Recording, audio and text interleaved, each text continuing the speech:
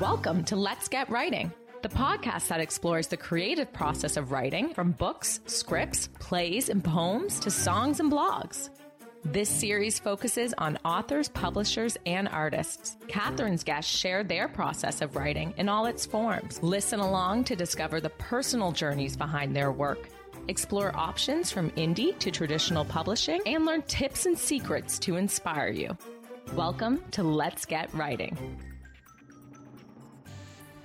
Welcome to Let's Get Writing. I'm your host, Catherine Taylor. Well, this is a show all about the writing process from creation to publication. And here is where you can find inspiration, ideas, and meet the people behind the stories in the books that you love to read. I like to say that we bring life to books. And remember, if you are watching live, you can make a comment. We'll do our best to answer. I won't guarantee it, but we will do our best. And also, if you've missed some of our shows, they are all available 24/7 on my YouTube channel at Catherine Taylor TV. And of course, they're available here on this channel as well. Now, my guest today, let's get down to the good part. My guest today lives in Torres Cove, Newfoundland and Labrador, where she owns and operates a very unique micropress called Running the Goat Books and Broadsides. I just love that name. A very unique name, you say. Yes, it is. And we're going to find out all about that and more. And in her own words, she says that almost every stage of her life, her work has grown out of a love of and a delight in books and language. Well, we certainly share that in common, and I'd like to welcome her to the show, Marnie Parsons. And it takes a second for her to appear, but there she is. Hi, Marnie. How are you today? Good. How is it out in Torres Cove today? It's nice. I mean, overcast and cool, but it's not raining, which is a big plus. So. Same here in central Newfoundland, and we've had enough rain to float an ark lately. So any day without rain is quite welcome. A good day. It's a good day. Marnie, it's so nice to have you on here. And I know when I first heard about you, actually one of my guests mentioned you and what you were doing, and I was like, oh, I just have to have you on here. Anyone who runs a print shop called Running the Goat Books has to have an interesting story. So tell me a little bit about your print shop and how you got involved in this business. So the print shop is in Torres Cove. I have 4 vintage printing presses. All of them are operational. The youngest is from the 1960s, so it's really quite young. And the oldest is from the 1830s, and that's a picture that you've got up there. That's a hand press. I'll go back. It's a hand press. So everything with that is done by hand. All the type for all of the presses is set by hand using movable lead type. With this one, you set up the press, you ink by hand. Each paper goes in by hand.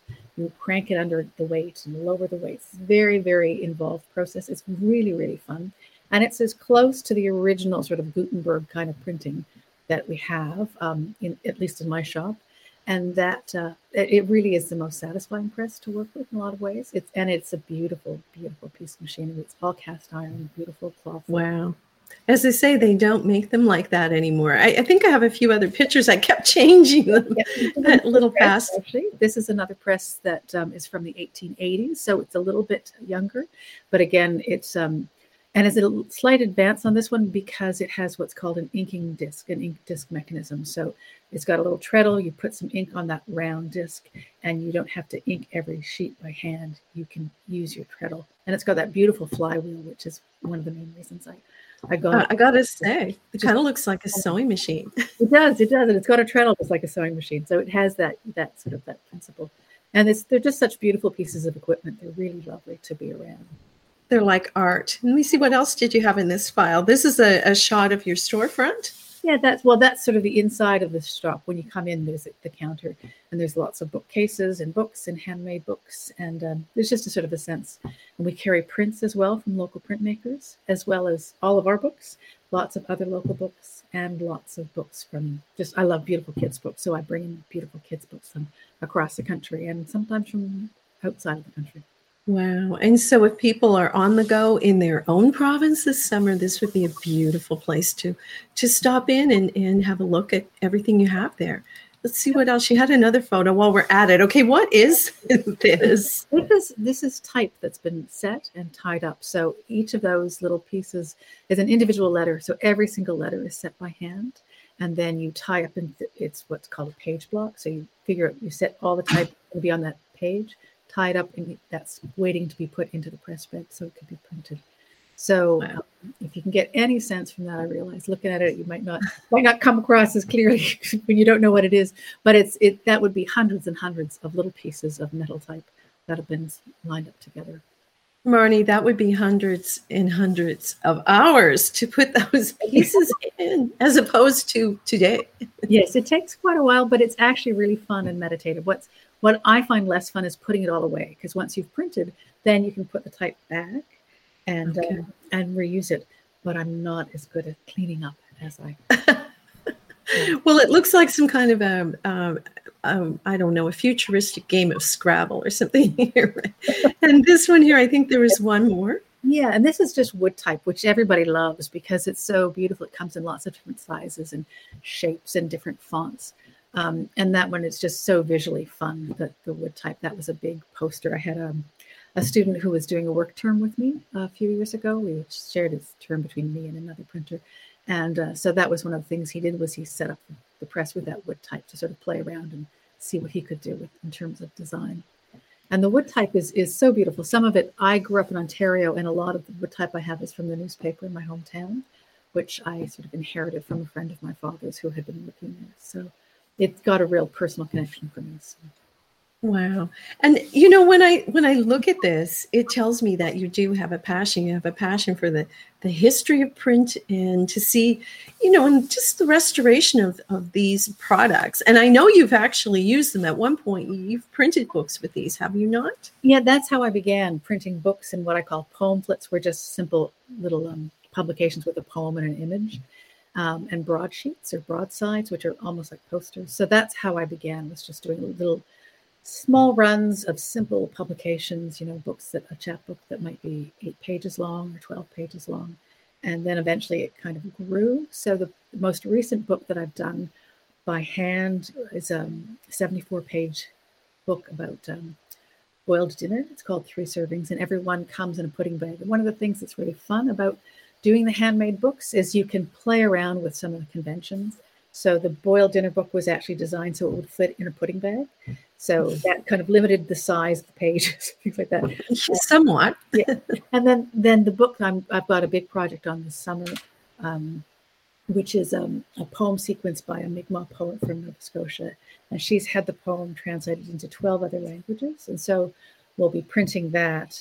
That's a whole other adventure for me because, of course, I don't have type that would have those in Chinese or Japanese or Russian. So we're taking a slightly different approach with that, but it will all still be handmade and letterpress printed. And that will be a really interesting project. I'm looking forward to sitting down and getting at the presses with it. So.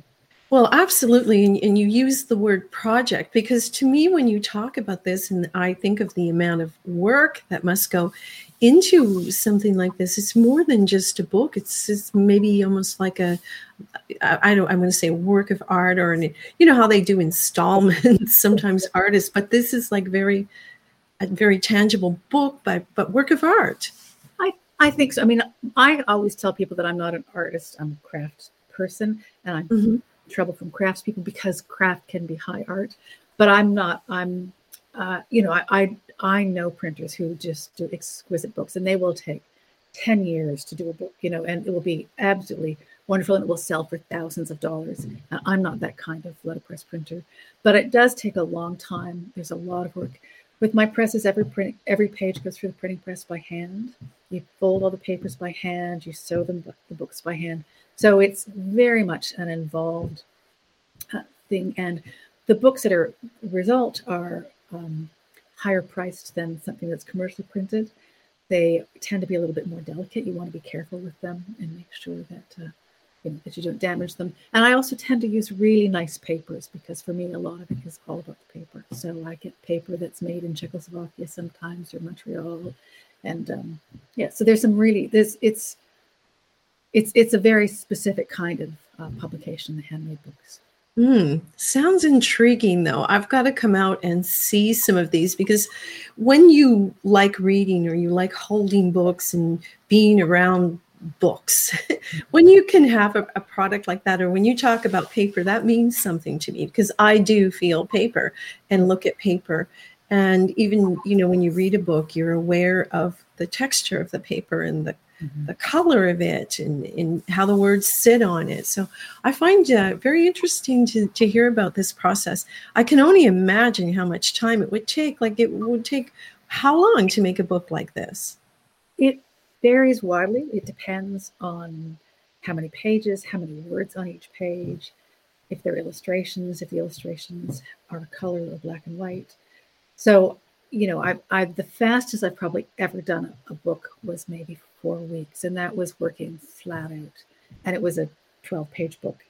And it was because I had a deadline that I didn't want to miss. But it was exhausting. So I was hours and hours and hours. And it wasn't like there weren't a lot of words on the pages. It did have, that one did have a bit of hand tinting. So there were lino cut illustrations, and then I had to paint some of them, and a bit of rubber stamping. But that was like, I don't ever want to try and do that again.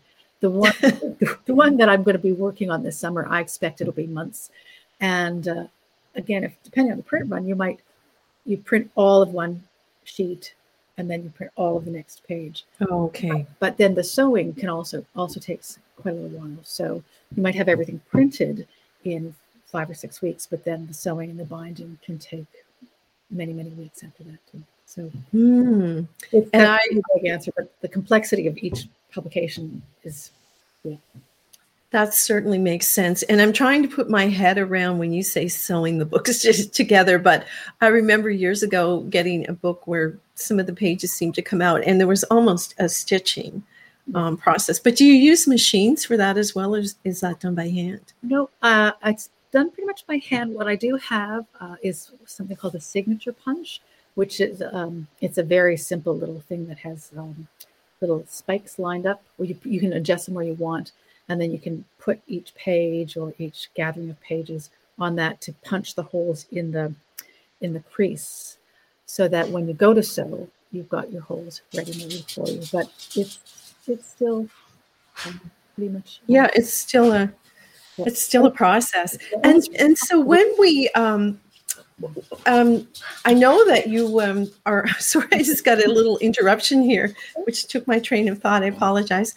But when you're doing these books, but you also, not only this, but you also specialize in children's books, and you describe them as a very curated selection of fine illustrated children's books. Let's just jump onto that for a minute, because there aren't too many publishers who totally specialize in children's books. Well, certainly not in Newfoundland, anyhow. The children's books grew out of the letterpress. Actually, I did a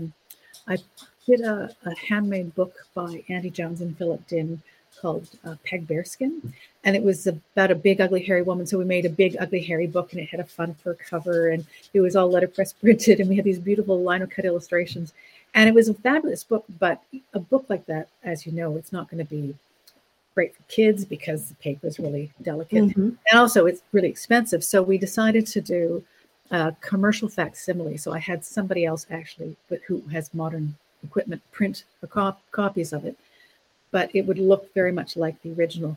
And that was really fun to do, and it sold so well that Andy Jones came back to me with another project, and they just weren't ones that were suited to the kinds of equipment that I have. So we started doing commercial children's books, and those have been wonderful. So what I really like in the books that we do for kids, although they're not handmade, I think they do have some of that quality and that aesthetic. So we do go for very nice paper when possible.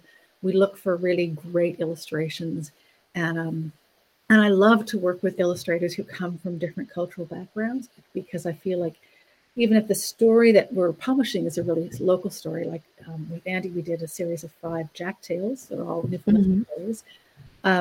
But the illustrator's from Slovenia, and she has a totally different take on things, and it really adds another layer of understanding to the stories, I think. So how interesting. I've got some images here that I'm going to show. Sure.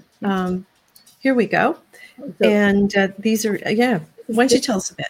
Sure. This is The Puffin Problem by Laurie Doody, and it's illustrated by Laurie. And these are the simplest books that we do for kids. They're for ages, 3 to 5 or so. And Laurie's are really fun because they're very, very local. They're all set in St. John's. You never necessarily told it's St. John's, but it's recognizably St. John's to anybody who's there. Bright colors, real sort of folk art feel. Laurie's a printmaker by training, and so you can really get a feeling for that in a lot of her work. But very playful. So what she does in a lot of her books is there'll be a store face that's recognizable from St. John's, but she'll change the name and play on the name. Even though the stories are set in St. John's, though, it's not crucial that you understand that it's St. John's. Like, it's totally fine. You'll have lots of fun and enjoy the story without those references, but it means a little bit more for kids from St. John's. Her most recent book is called Mr. Beagle Goes to Rabbit Town, and it's about a beagle who moves to the part of St. John's that we know as Rabbit Town. But in this rabbit town, everybody's a rabbit. So when a beagle shows up in a community that's owned rabbits. Having been the owner of beagles, that's an interesting combination. He turns out to be a very helpful neighbor. But she does lots of playful things, and those are probably the most traditional kids books that we do, actually, are Laurie's. Let's see, what do we have here? This one's 3 servings. So this was the handmade one that comes in the pudding bag. And you can see that's the book itself, and then behind it is sort of the way it's the pudding bags. Yeah. What a great idea. And I think we have, a bit of the process there for you. So those are what are called signatures. They're all printed. The end papers are green and they've been glued on. And now they're just getting sewn up. So you can see I've got my little scissors for trimming the twine. I got my ball of thread. The little white thing there is a bone folder to help me fold the pages. And inside the little spool of thread is my book awl, which is one of the things that I use for booking those. Interesting. Okay, let me see. I've got this. I heard that story. This is a great book. So this is Footsteps in Beta Verde. And one of the things that a lot of my kids' books do is they engage folklore, usually Newfoundland folklore, but not always. This is a ghost story by Karis Cotter. It's one that she learned from a neighbor of hers in Beta Verde, and she has told it beautifully. Karis is a wonderful, wonderful storyteller for kids. And the illustrations are by a young woman named Jenny Dwyer, who's an art teacher. She teaches in the public system here on the Avalon. First time she's ever illustrated a children's book. And she did just a remarkable job. You can see there's very creepy feeling to this book, and there's the little sort of claw hand that you see coming in is actually smoke that carries over from the back cover. It's the smoke from a candle. It plays off. The kids are looking or listening to stories. They sort of their imaginations get wild and all sorts of things in their room become. Beautiful job protecting the mood. And this is for a little older kids because it's creepy, but there's just something. I think the artwork is just sublime in this one. Oh, it's quite beautiful. And I actually, from your website, I went on and got the link that took me to the virtual book launch for this. If anyone wants to see more of it, right off your, kind of digging into your website. But it was a beautiful book launch that you did. Yeah. And the story is read there, and you can see all the images. Yeah. Karis is a great reader of her work as well. So I'm very lucky because a lot of the authors with whom I work are fabulous at reading their own books. And so we were talking previously that here's Andy Jones's book, Jack and the Green Man. This is the last of his Jack series so far. Who knows? The illustrations by Darka Ardeli. And you can see there's a really different aesthetic to this book. It has a very, very unique sort of visual presence. But Andy's a wonderful storyteller, as people know, if you remember him at all from Codco and any of his one-man shows. And so he's been doing these books as audiobooks recently. So this one is now available as an audiobook on my website, and soon will be available on various audio platforms. And so we're really lucky because Andy does the readings himself, and they're just brilliant. And then Chris Brooks of Battery Radio has done the recording, and his wonderful wife, Christina Smith, is a brilliant musician, and she does music for it. And it just makes a really lovely package, I think. Yeah. Well, I would say that pretty lucky kids that get to read these books and hear these books. I think I've gone through all the photos. I just want to make sure. Yes, we're back to the beginning. Yeah. And, I hope by showing that people can kind of get a feel for the original touches that you're bringing to children's books and, engaging the writers and artists so much. It sounds in the process. Yeah, very much so. And I one of the things I really love are really beautifully illustrated kids' books. And I think I didn't give you a picture of it. I probably should have. One of the books I'm most, and you love all of the books, but one of the things I'm proudest of, I think, is a book that we did with Bernice Morgan. And it's called Seasons Before the War. And it's just really reflections upon growing up in St. John's just before the Second World War and what life was like. So it really is a picture of Newfoundland in a completely different time. And we did it as a very large scale book. So it's quite big. The idea was that little kids would curl up with their grannies and grandpas to read the book together. So it's almost like a lap book. And when I was looking for the illustrator for that, I wanted somebody who could capture this sense for me of Newfoundland in old times, but certainly like not rural Newfoundland, but St. John's. And it occurred to me that a lot of the younger artists that I know in the area would not understand what those places look like. But I was in an art gallery in Scotland. I was on vacation and I saw this beautiful artwork by this artist. And I said to the person there, does she illustrate kids' books? Because she should really illustrate kids' books. And the woman just kind of looked at me and said, yes, she does illustrate. And it turned out I researched it. She'd done dozens and dozens of kids' books. So I just got up all my courage and I wrote and asked if she would consider it. And she did. And she did an absolutely stunning job. And the thing that made it for me was that she's originally from Sweden, but she lives in a part of the north of England where they still had the little tiny shops that would have been sort of because St. John's was so English back before the war, before Confederation, it had those connections. So she lived in a community that had the kinds of shops that would have been in St. John's. And so when you wanted a picture of the candy shop with the jars of sweets, she knew exactly what you meant about them. If you go into the greengrocer and see all the different, the hairs hanging from the meat hooks and all that, she knew because she had lived that. So her work for that book is just stunning, and it's a real treat. And for me, a lot of the fun is finding an illustrator who might not be the illustrator you expect, but the illustrator who can find a layer to the story that is new and exciting. I find that a very, very intriguing aspect of what you're doing.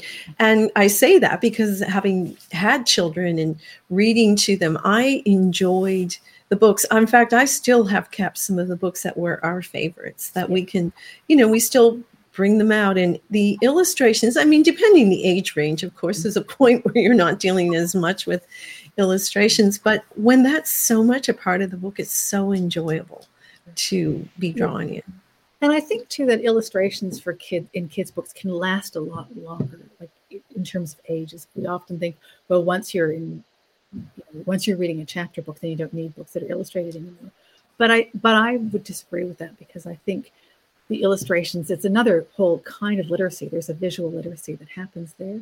And kids are very media savvy. They're very visually savvy these days. So it would really augment their interest. But also, it's just fun. So there's nothing wrong with a beautiful book, even if you can read a chapter book, right?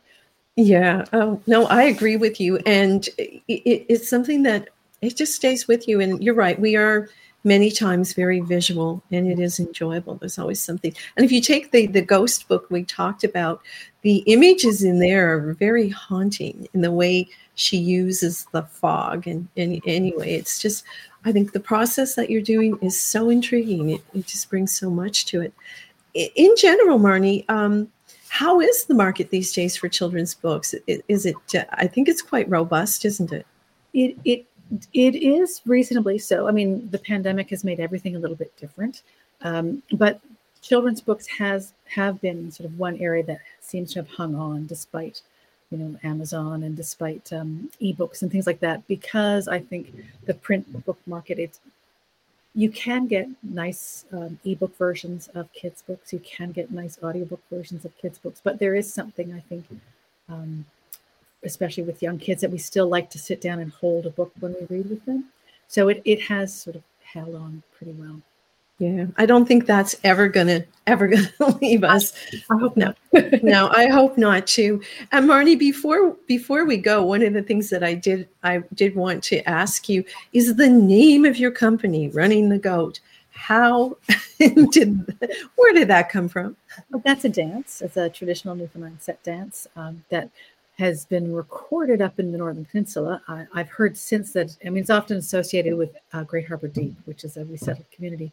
Though other people tell me it was danced in other communities as well, and it is the best dance ever. It was kind of legendary when I moved to St. John's. You'd be at dinner parties and people would say, "There's this dance, the goat. Have you seen the goat dance?" And I had never had. And then I was with a group of friends who were learning and practicing dances, and I was sort of invited along. Just stood up one night knowing nothing about Newfoundland folk dancing. And we were practicing different things and learning dances. And at the very end of the night, this was a group of people who loved to run the goat. And so they just said, "Oh, let's do the goat." It's at the end of the night. And I had no idea. I had never seen the dance. And they just handed me to Jim Payne was one of the dancers. They said, "Here, you dance with Jim. He'll tell you what to do." And it was the fastest, most wonderful dance. And it was just exhilarating. And I had so much fun. And there was sort of a moment when there was just nothing except the music and the movement and the rhythm of the drum. And I remember when I decided to start making books, I thought if I could ever make a book that would make me feel the way Running the Goat did the first time I danced, then that would be a really good book. So that's why I named the press. And also because a lot of the books are Newfoundland books and they're folk books or have connections to folklore and folk traditions, but mostly because I wanted a book that somehow encapsulated the sheer delight of that first time that I ran the book. Well, that's a lovely story, and the energy of that, I think you've really captured, in your company from what you've shared with us today, and certainly I could talk to you for hours because I find the topics beautiful and intriguing that you're doing this work here in our province, and thank you so much for sharing that. I really appreciate that. And people can get your books on your site, Amazon, everywhere that fine books are sold. Yeah, we have national and international distribution, and I just sent off my first shipment of books to a UK distributor, so I'm hoping that fairly soon they'll be available in the UK as well, which would be wonderful. Wonderful. Well, Marnie, thank you so much for taking the time today to share your story with me and with also all the viewers. We really appreciate it. And I'm going to share some links below for those who catch up with us on YouTube so that you can go check out that dance and what inspired Marnie. Thanks so much for listening. We'd love to hear from you, so please let us know what you thought of this episode and share your ideas for future guests or topics. You can email us at letsgetwriting@catherinetaylor.ca. Don't forget to subscribe and even leave a review. If you love this episode, share it with a friend. Until next time, believe in yourself and let's get writing.